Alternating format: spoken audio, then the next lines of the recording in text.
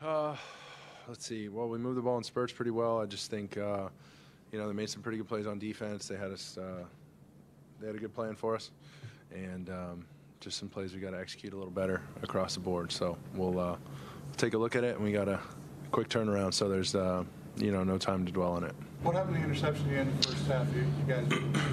Yeah, I probably could have held it a second longer, trying to get one into Ertz there, or Selleck rather, and I think 54 just squeezed it, so I got to get somewhere else with the ball, and especially in field goal range like that. What happened on the last interception? You were kind of seen yelling at Sproles afterwards. Yeah, we got that cleared up real quick. Our competitors were both trying to win, and emotions kind of get going in a loss like that, and so it's not really Sproles' fault. We got to get that man-to-man guy on a screen like that, and versus man, we got to get that guy blocked, and I'm trying to get it over a D lineman to Sproles, and it looks like he's on the run, so I'm trying to lead him on the run and let him just squirt out the backside there. And so he stopped, so I had already let the ball go, and when he stopped, that's why I was upset. But then looking back at the replay, I can see why he stopped, and so 54 made a pretty good play, and we had ran that play a couple times, so it's too bad it ended up like that, but we're all good. We talked about it, and he's a heck of a player, and he's trying to make a play just like I am, and it just didn't work out. Mark, you're a veteran in this league, yep. And it seemed like the discussion between you two happened before it even got to the sideline. Do you regret how you handled that moment? No, I mean, look, we're in the middle of a game. We're getting beat pretty good, and I'm pissed that he stopped, and he's mad that I didn't throw it right to him, and there's nothing wrong with that. And so the mature part is that we talked about it again. If we would have left it there and just, all right, you screwed up, no, you screwed up, and then move on, well, now we don't get to the bottom of it. But Sproles is a total pro and a great player, and I know, as mad as I was, I need to hear his opinion, and he wanted to hear what I had to say, and then you move on, and they just made a good play. The offense seemed to run very well under you, even through the first half until that pick. Did their offense sort of taking the momentum in the third quarter, did that throw you guys off your rhythm back eventually? I don't know. I mean, we can't worry about what the other two phases of the team are doing. Just like the defense can't worry about if we score 50 points or 10 points. They're just trying to get the ball back to us, and then it's our job to score.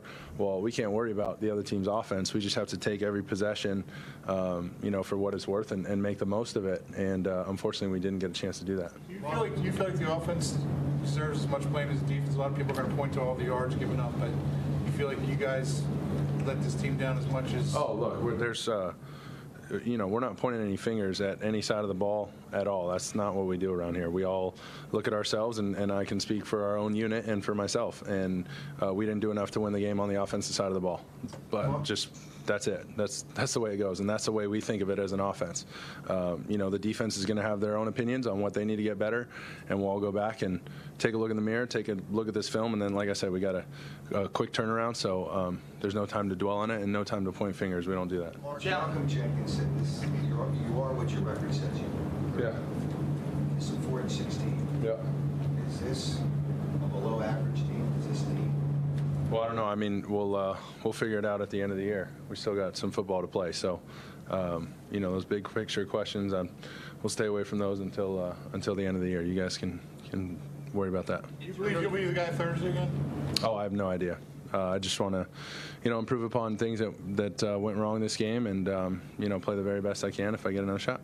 You got a challenge now, but getting a short turnaround to get past this with one of Detroit. How tough will that will be, both in terms of preparation for Detroit and trying to get this game out of your minds? Oh, I mean, you just you have to be a pro and bring the young guys along, guys who haven't been in this situation before.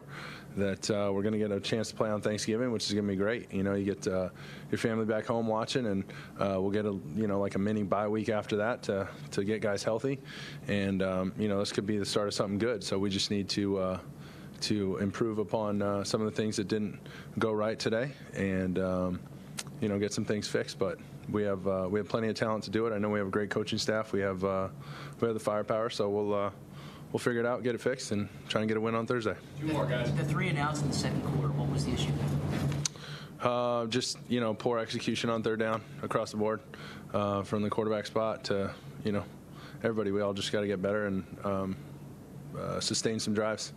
Mark, is there any consolation, as bad as you guys have played next week, that you're only a game out of first place? Oh, all that too. It's a big picture deal. We just got to stay within the week we're playing, and unfortunately today it didn't go right. But we get another chance on Thursday, and we can't worry about all those what other teams are doing. We just got to keep playing and keep improving. And I know that's not what you want to hear. Sorry, but that's really our mindset. We don't worry about anything on the outside.